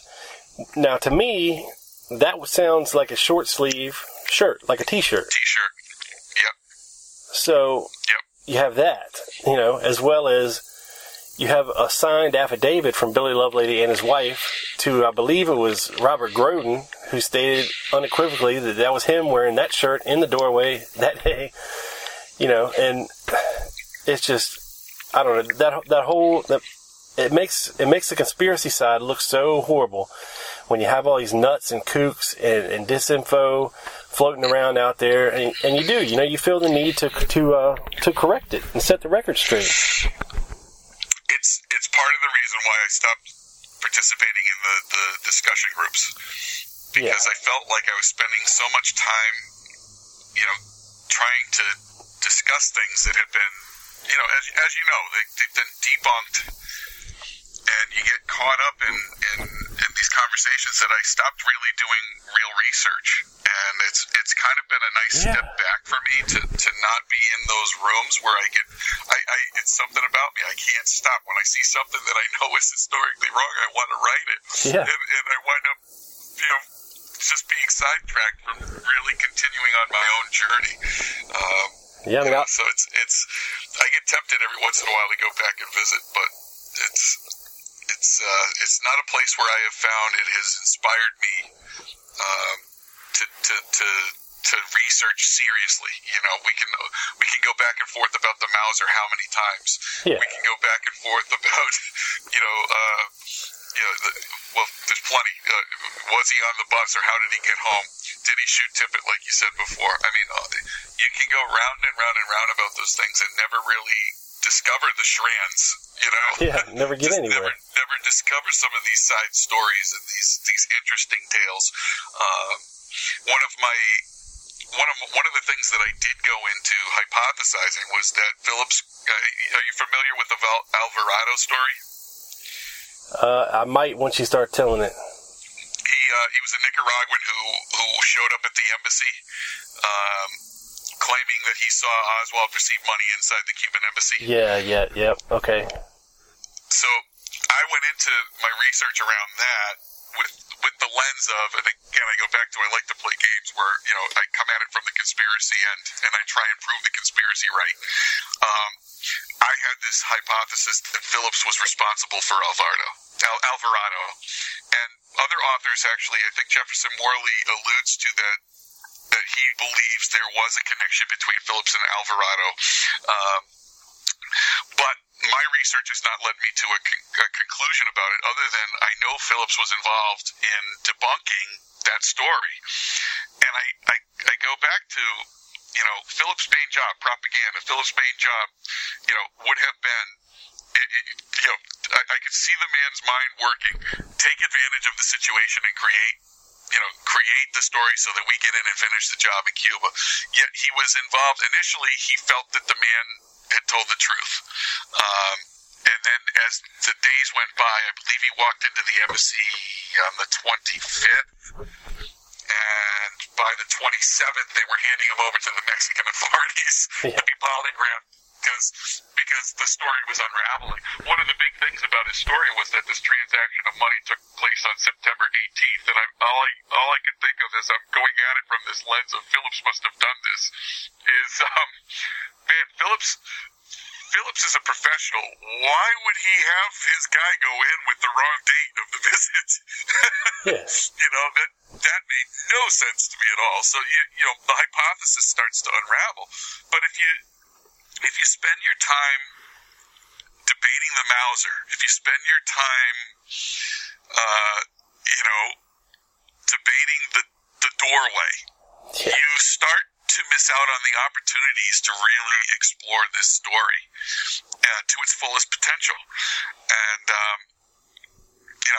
I think that's part of the reason why I haven't been going into those rooms anymore is you can only debate the same thing so many times, and you start to lose sight of some of the real rich stuff that's still, the stories that are still out there to be told. Yeah, you're absolutely right. I mean, that's why I stopped blogging, and because I realized one day, I was like, look, I've been doing this for a year and a half. I've said everything I can say. It's just the same argument over and over again. I'll give them some evidence of something, and they'll take it and twist it, or omit and somehow come up with something that they can point to that's totally crap anyway. But you still don't feel the need to refute it, and it's just a never-ending process. And like you said, you're missing out on that time you could be spent actually doing real research. But shit, man, somebody's got to do it, and I do think that, and I'd say in the past 2 years, I have seen, Jim Fetzer, he never really got involved in too many of the groups, but Ralph Sinkay has been kicked out of, I know, at least 10 groups. He's not relevant anymore. No, he's just not. And he's been, marginalized. Debunked. Debunked. Yeah. And like somebody else, like Judith Baker, she was all over the place at the beginning of the year and late last year in all these groups, and now she's gone. She stays in her own little group now, and there's a reason for that. She's been debunked. And it's I think of I will talk about Zach and Trish and Carmine, and I don't think any one of them would ever be ashamed to say I was wrong, or I made a mistake in my research, or I didn't see this, or that document kind of disproves what I've done. Yeah. I think you're dealing with some of the newer people in this dialogue are very willing to have intelligent conversations, admit mistakes when it's backed up by evidence. And you look at the behavior, I guess that's where I'm going with, you're talking about, in the past year, you're right. There's been a withdrawal from groups. There's been promises made for first-hand evidence that's never come out. Yep. And now we've privatized my own, the groups that I control so that nobody can see what's going on in there. Yep. So I'm not open to debate. I'm not open to a serious look at the historical evidence. I did about 6 weeks ago make an attempt at a group, and within 15 minutes of me posting links to primary sources, I was kicked out of the group. Nice. and I just laughed. I'm like, this is why I don't get involved in these things. But I guess my point is you don't see Zach and Trish running from conversation. You don't see Gail running from conversation. You don't see Carmine running from conversation. You see them willing to engage. Okay, so you found something. Let's take a look at it. Oh, well, yeah, I can't tell you the amount of documents that get shared amongst us that, oh, no, I'm not seeing it. Look, this is what I found. Yeah. Great, intelligent conversation with nobody running out of the room, creating their own private group so that you, you can't engage with them. Oh, and I think that's very telling. It is. And you know what else is great? The block button. My life has gotten a lot quieter in the past year just from blocking certain people out there that just, I don't want to hear what they have to say. And and I'm guilty of it, and I'll admit it. I do speculate on some things, but you kind of have to when you get to a certain point, you can only take it so far with primary sources and documents and testimony. The rest, unless something we find out in the future, is left to speculation based on, the primary documents, the witness testimony. Christmas is coming, my friend. Yeah, I know. That's what I keep telling myself is all of these things that I think I know and I understand could totally be blown out of the water with the release of more documents. Yeah. And, that's I think exciting. I don't look at it as, oh my gosh, I failed. I look at it as you make your best determination on the evidence you have. And some of it, you're right. You do have to have some intuition, this doesn't look right. I'm really suspicious about this. Yeah. Phillips isn't off the hook with me. He's not. He's like the anti-hero with me. There are so many things. I would love to have met the man, but I also recognize this is a man who toppled governments. Yeah. And that's which he probably would have played you like a fiddle. You know what I mean? Oh my God, he would have played me like a fiddle just because I'm sitting here like somewhat enamored with that fact. Yeah. With the whole thing. And then there's the human side of me that's like, wait a minute, we're talking about people's lives. We're talking about people actually died in Guatemala. We're talking about people actually died in Argentina. Elected governments were overthrown. I certainly wouldn't be too happy if somebody came and overthrew my government. Right? So, so it's, I don't want to say, he's a hero. I struggle with the man. It's a love-hate relationship that I have with him. Yeah, I mean, but, in his own mind, he probably thought, that he was doing things for the greater good of the United States of America, and maybe Absolutely. He was. You know what I mean? So.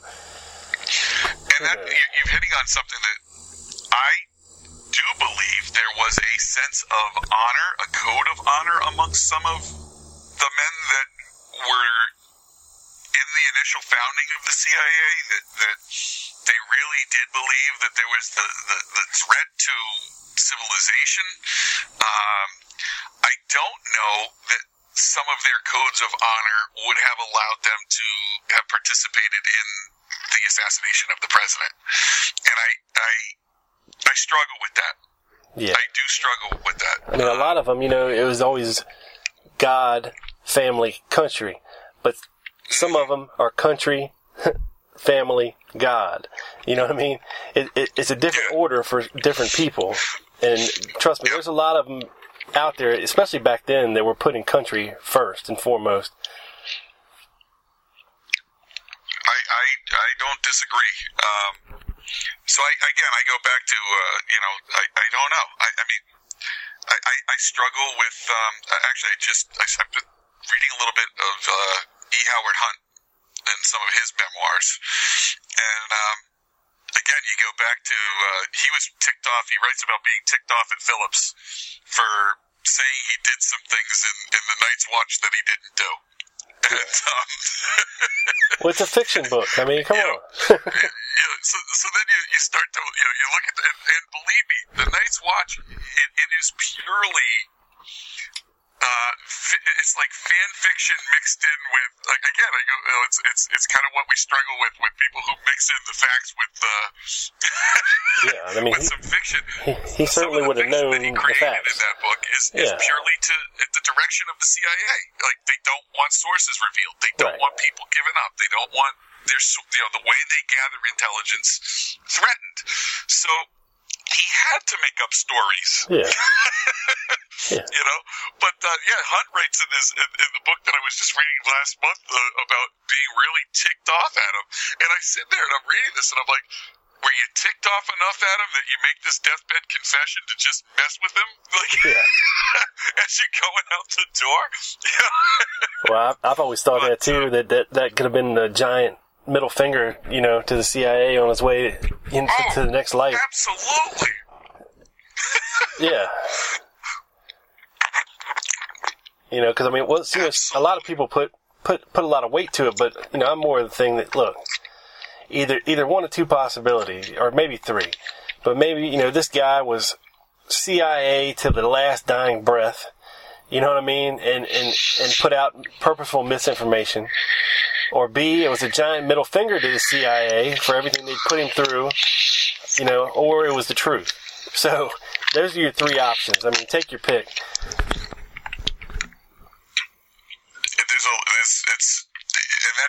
That's one of the things I enjoy in my dialogue with Carmine, is he'll talk about the fact that he likes to propose multiple hypotheses that could make sense and follow them through.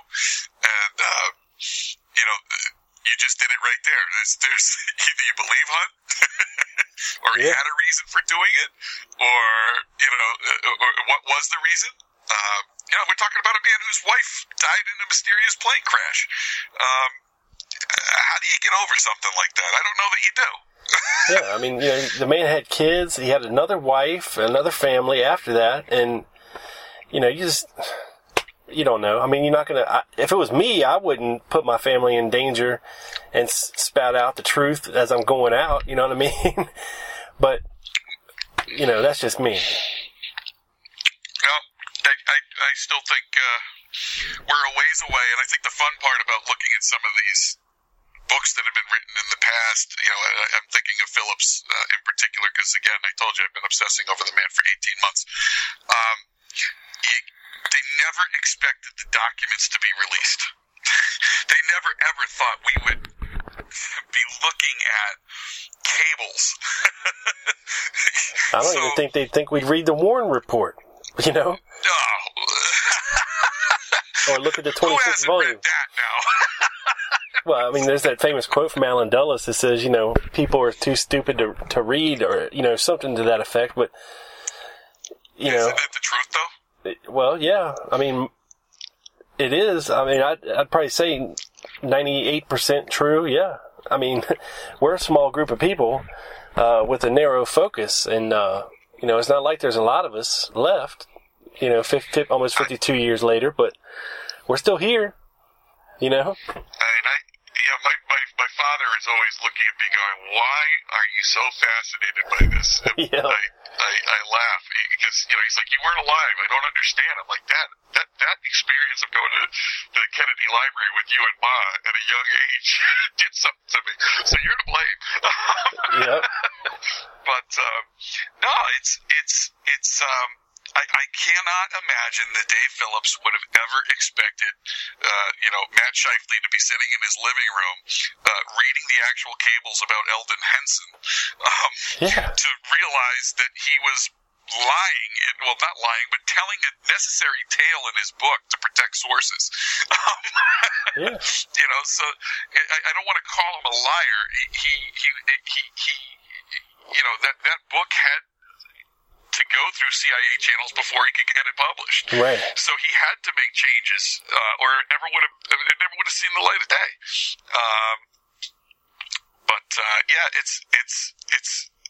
It's always amazing to me that you put that lens on. Would Richard Helms, would Angleton ever think somebody is sitting in their living room reading the cable about him going through Winscott's safe? No. They would have thought this stuff would have been locked up forever. Nobody was ever going to see it, but it's out there. It's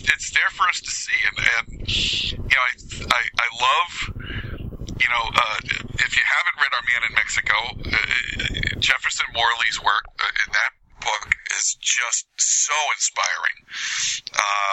And I look at what he's trying to fight the fight to get these documents released.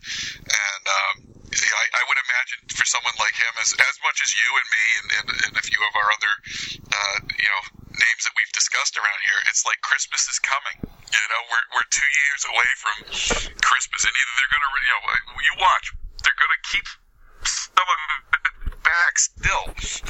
Oh, yeah. They're going to keep some of it back still. But every time something gets released, isn't it exciting? Because you learn more. Yeah. Even if there is no smoking gun. Change. Yeah. Even if there's no smoking gun in there, we're still going to have more to work with than we did before. And then it's the big long wait until 2039. My money's down that there's no smoking gun. Yeah, probably not. My money's down that it will change some of the lenses that we have looked at this through. It was funny. I was telling a friend the other day. I'm curious to see if Cuba will eventually start releasing documents. Now that we have reopened our embassy, what do they have that we would, that they've kept that would be useful? I'm really curious about, Win Scott seemed really convinced, as well as Ambassador Mann, that there was a Cuban involvement in all of this, and I'm real curious. Are there going to be documents that we will ever see to shed light on that? What does the Mexican government have? I don't think we'll see anything if Trump gets elected, but but I am curious as to what other intelligence agencies had going on in Mexico City, which was it was fertile spy zone. I mean, it was as rich as they come with intelligence operations. I found a cable. I told you about the Chinese coming into Mexico, and there was a whole cable I looked at last night about, I think it was the LI Fire was, I believe, the airport operation that they had going, and it noted that a electronic specialist from China was arriving. So the spy game is an interesting game, and who knows what was floated. I know Phillips came to the conclusion that Alvarado, that I was talking to you about earlier, that Nicaragua wanted to encourage us to go to war with Cuba because they wanted to be the leading communists. Right. So, excuse me. So they were trying to trump up charges against Oswald to get us to take out Castro. So you don't know. I guess what I'm getting at is when you're looking at all of this stuff, how much of it is the intelligence game that you're looking at? What was real, what wasn't? I don't know. It's a lot of research. Yeah, I think that's one of the big problems is the intelligence connections, that could be exposed when it comes to Oswald, one way or the other, or how deep it goes. But I think that was part of the problem, as far as the CIA, the FBI, and whoever else actually investigating the case right, and the Warren Commission doing their job right, and we're paying for it, and here we are 52 years later and still talking about it because they dropped the ball back then. And I think it's interesting. I go. I don't know that I would say they dropped the ball. I think they did what they were supposed to do. Well, yeah. As far as a real investigation, right, but I from a you and I, the way we go out looking at things versus what they did, they had a purpose. Well, yeah. And they looked at the evidence from the lens of their purpose. And I don't think, I think, our times have changed. I don't know that we have, maybe it's coming out of post-Vietnam, and looking at the last, I was born in 1968. You look at the distrust for government that has evolved, and I don't think when Johnson created the Warren Commission, he ever expected anyone to question the integrity of Earl Warren, the Chief Justice of the Supreme Court. Right. But I don't think we're in a society, 40 years later, 50 years later, that people are putting their faith in what they're being told anymore. You know, and it's you're right. I think they dropped the ball, and when you think of it through the lens of I want the real story, you know. But the reason they dropped the ball was they needed to protect sources. They needed to protect what was going on. You are talking about a man who bumped into multiple intelligence operations, either by coincidence or manipulation, or you know, he was who they want us to believe he was. So I don't know. Yeah, because I mean, they could have spun their investigation towards Russia, towards Cuba, towards communists, toward, you know, they could have tied Oswald to God knows what, you know, and you know, I think like you're saying, you know, there was that famous conversation between Lyndon Johnson and Chief Justice Earl Warren, you know, that look, you hold it in your hands the lives of millions of people if this country goes to a nuclear war, you know. And if it was to be determined that somehow there was ties through Oswald to Russia or Cuba, that people would have demanded retaliation for the killing of their president in the street, you know. And it's probably a good thing we didn't go to nuclear war back then, you know. We might not be here right now. Rob, I got a question. Yeah. I don't know where you lie on this. So what do you think happened?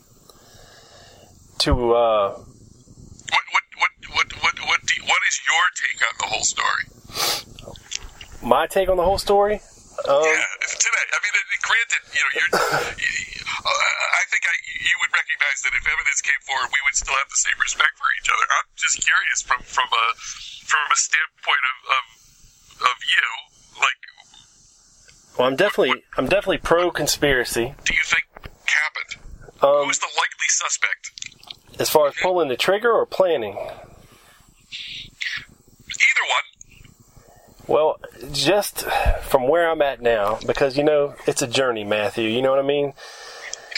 Absolutely. And it's been a long one, and my feelings on the assassination, who was involved and who was behind it, have evolved over the years, you know, to where some information I'll learn kind of disqualifies what I'd previously thought. Oh, now it fades out. I can't hear you, Rob. Hey, can you hear me now?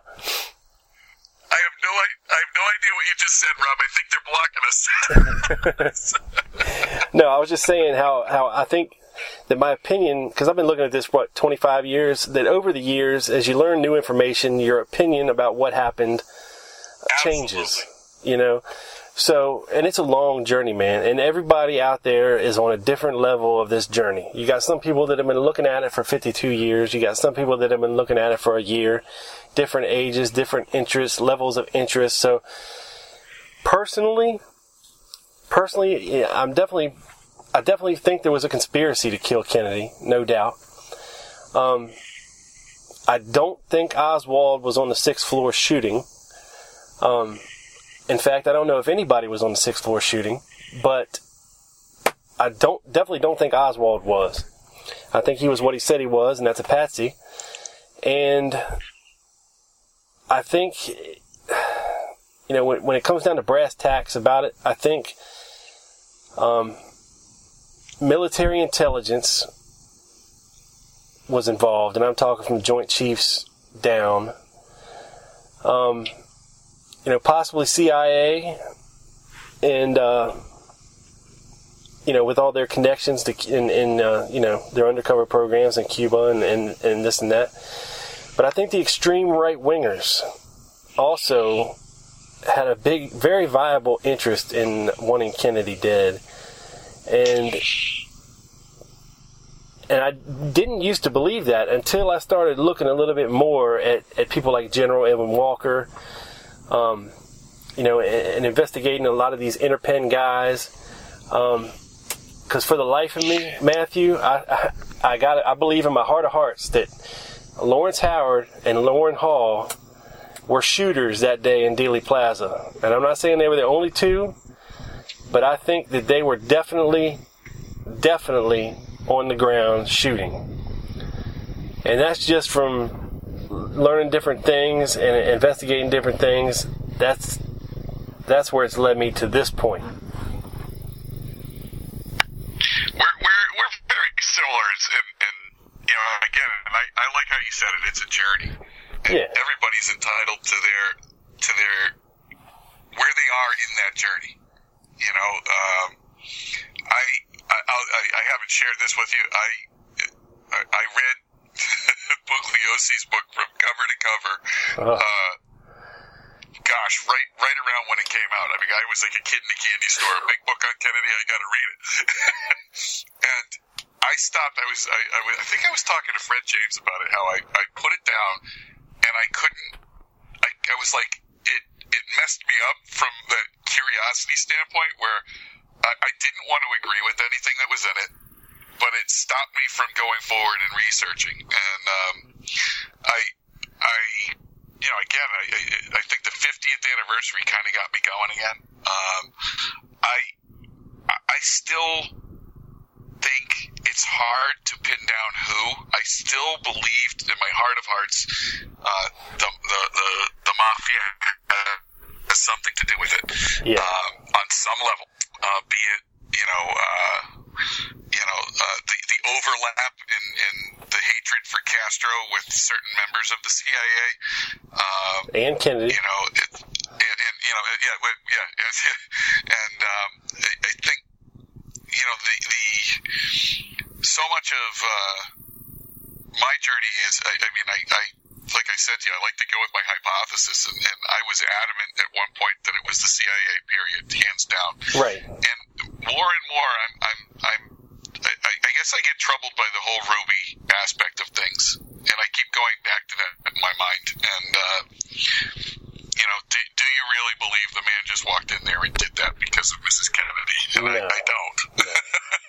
I don't. So I kind of think it's hard. I think there's blurred lines. I'm not convinced it was one faction or the other, but I do think there's still a lot more to be uncovered. And I think, unfortunately, like you said, with you pointing out Oswald bumping into so many different intelligence operations, it's hard to tell was it pure luck? Yeah.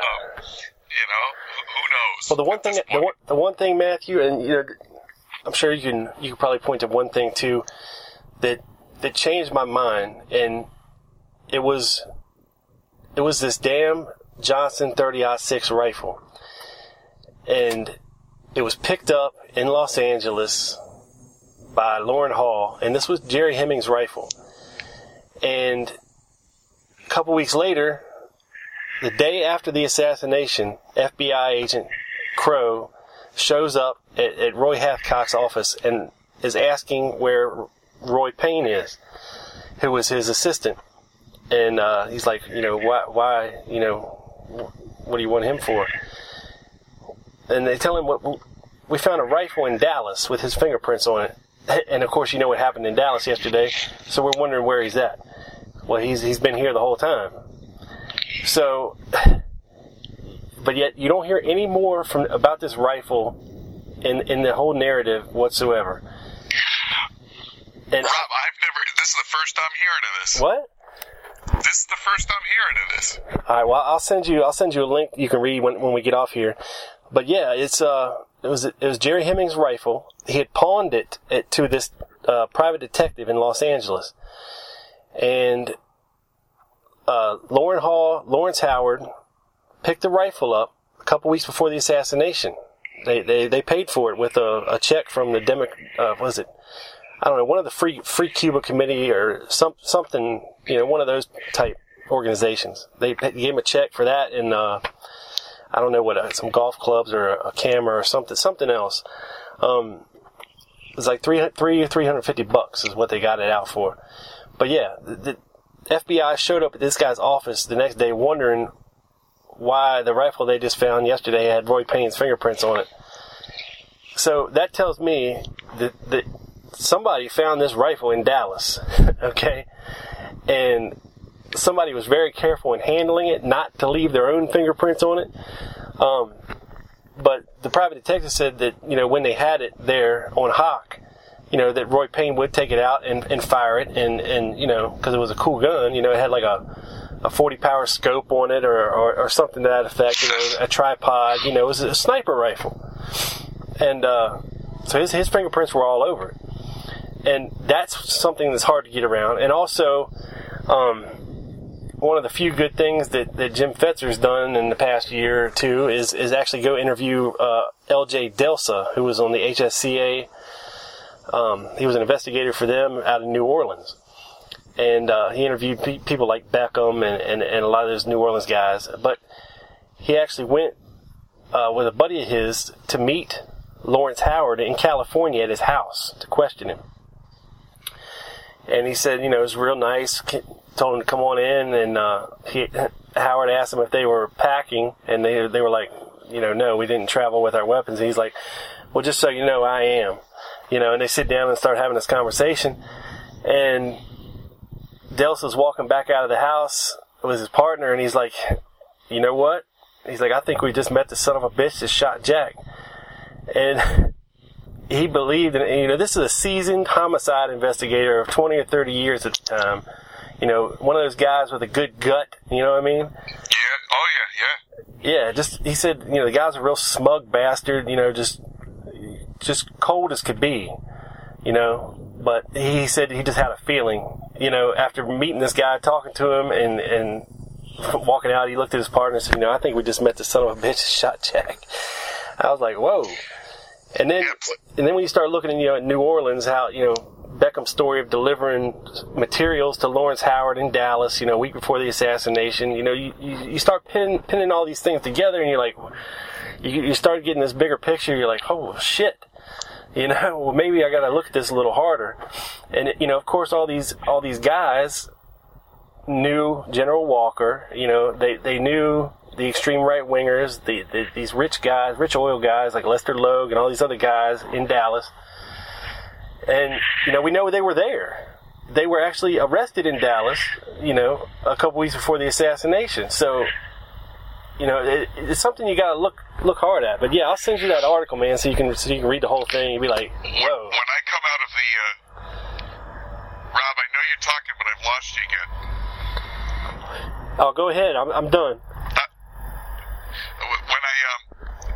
When I come out of the rabbit hole that is Mexico City, yeah, I'll have to do some research in that area. What's one thing that just jumped into my mind as you were talking about Howard is I do believe Mellon writes about him in her last book with the Garrison investigation. She's got some information about him in there. I don't know if you've read that or not. Yeah, Thomas Beckham, he has stated in his book and to the HSCA that he delivered a package to Lawrence Howard a week before the assassination that contained photographs, diagrams, something, whatever else, And he said Howard was pissed when he got the package because something was missing. And, of course, this package is coming from New Orleans, where there's, I think, was it Vincent Marcello? Vincent Marcello was there. Carlos's brother? Yeah. Who else? I think Clay Shaw was there.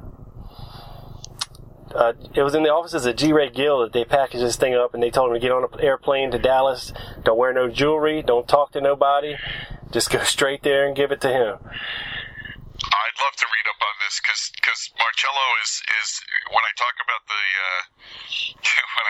when I talk about my suspicions around the mob, he's always been one of my favorite targets just because of what Bobby Kennedy did to him. Oh yeah. But yeah, I'll definitely send you that stuff, man, so you can check it out. Because General Walker, whether it's true or not, he believed that Oswald is the one who took a shot at him. And he believes that Oswald was arrested the next day and let go on orders of Bobby and Kennedy. So, whether it's true or not, he believed it. And if he believed that, and especially after what they did to him, and sticking him in the loony bin for a little while and all that stuff, and, you're talking about serious motive, especially like the John Birch Society and the rest of those guys that they put out the pamphlets and, the ads in the paper and, wanted for treason. These guys were not Kennedy fans at all, And quite honestly, I think the romanticization of Camelot and the Kennedy myth, you have this tendency on people who adore the Kennedys, and I would count myself among them. So it's very hard sometimes to reconcile the angry Bobby, the vengeful Bobby, the Bobby who deports Carlos Marcello, and Marcello wins in court that it was illegal. Yeah. The Bobby in Congress going after Hoffa, Absolutely. He was not. He was a pit bull. He was also very much the candidate for president in 1968. But again, you talk about that journey. That man changed as a result of his brother's death. Right. His path from who he was in the early 60s to who he was in 1968, very different. A very different candidate, a very different person, and I always laugh because it's always hard with your heroes to reconcile the negative. That's always been. It's not an easy thing to do. Is to sit there and say, there was this side to both the brothers that I really don't like. Well, I mean, to get that far, Matthew, you got to have a ruthless side of you. You know what I mean? Absolutely. Oh yeah, you don't get there being a nice guy. No. That's for sure. That's for sure. But it's exciting to have this conversation with you this afternoon. No, it's been fun, man. Most definitely. Very, very enjoyable. I was nervous about this. This is the longest anybody's talked to me about this topic without hanging up on me. But do you have any other questions of me at this point? No, I think we covered everything pretty good. And look, by the time people hear this, over on tlgpodcast.com, I will have a button put right on my website that goes directly to your website. So all they have to do is go there and click a button. It'll be a permanent fixture on my website because I think you do great work, and that's why I wanted to feature you here on the show today. And Matthew, I appreciate it.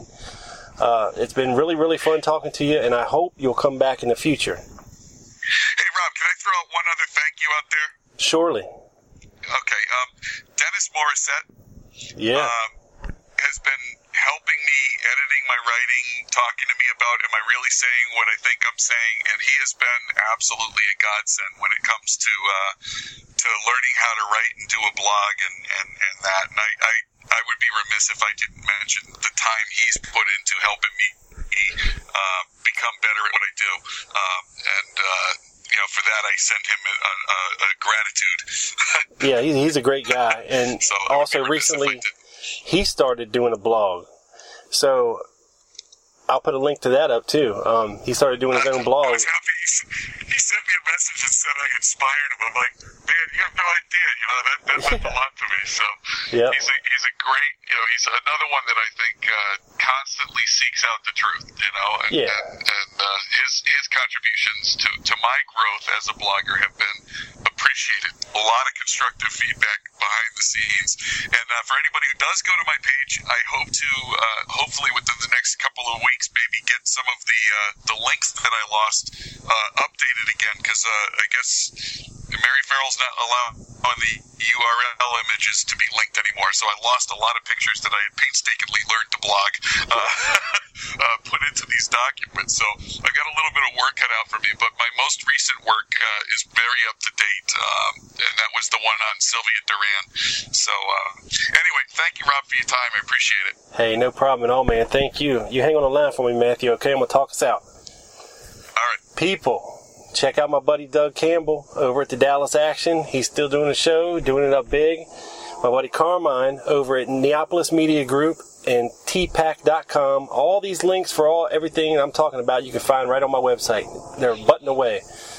The ROKC guys, their conference is coming up in November in Australia. I know I have a lot of listeners out there in foreign lands, a lot in Australia and New Zealand. The closest probably you're ever going to get to being able to go to a JFK conference and learn, so please check them out. You heard the commercial at the beginning of the show. There's a button on my website where you can get tickets and more information. And my buddy Will over at JFK Primary Sources. That's primarysources.wix.com/home. There's a button for him too on the website. I just revamped my website, so I gotta do all this here. And a lot of the people that I believe in, I think are doing good work. You're gonna find there, one click away. So check it out. It's got new content, new layout a little bit. And if you'd like to donate to the show, there's a donate button there as well. This show is listener supported. Every drop of a penny I get goes back directly into making the show sound better and allowing me to be able to do things. So I appreciate everybody out there that's listening. It's growing immensely, and I can't thank everybody out there enough. This sumbitch is in the can, beamed up the satellite down directly to your ears, people. This is your boy. Peace.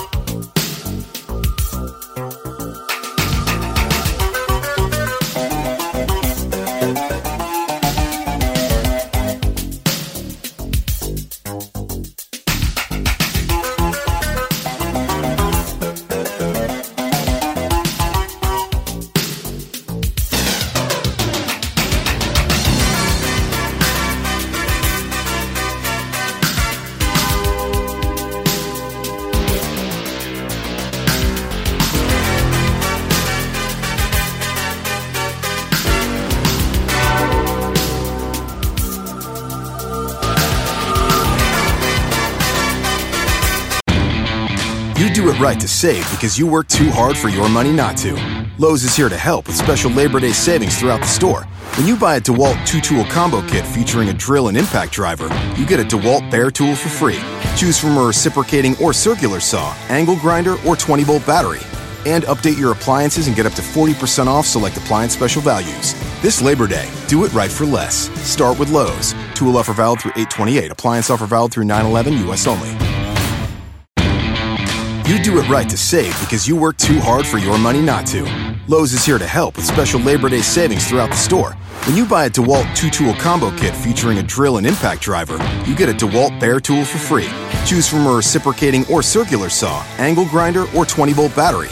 And update your appliances and get up to 40% off select appliance special values. This Labor Day, do it right for less. Start with Lowe's. Tool offer valid through 8/28. Appliance offer valid through 9/11, U.S. only.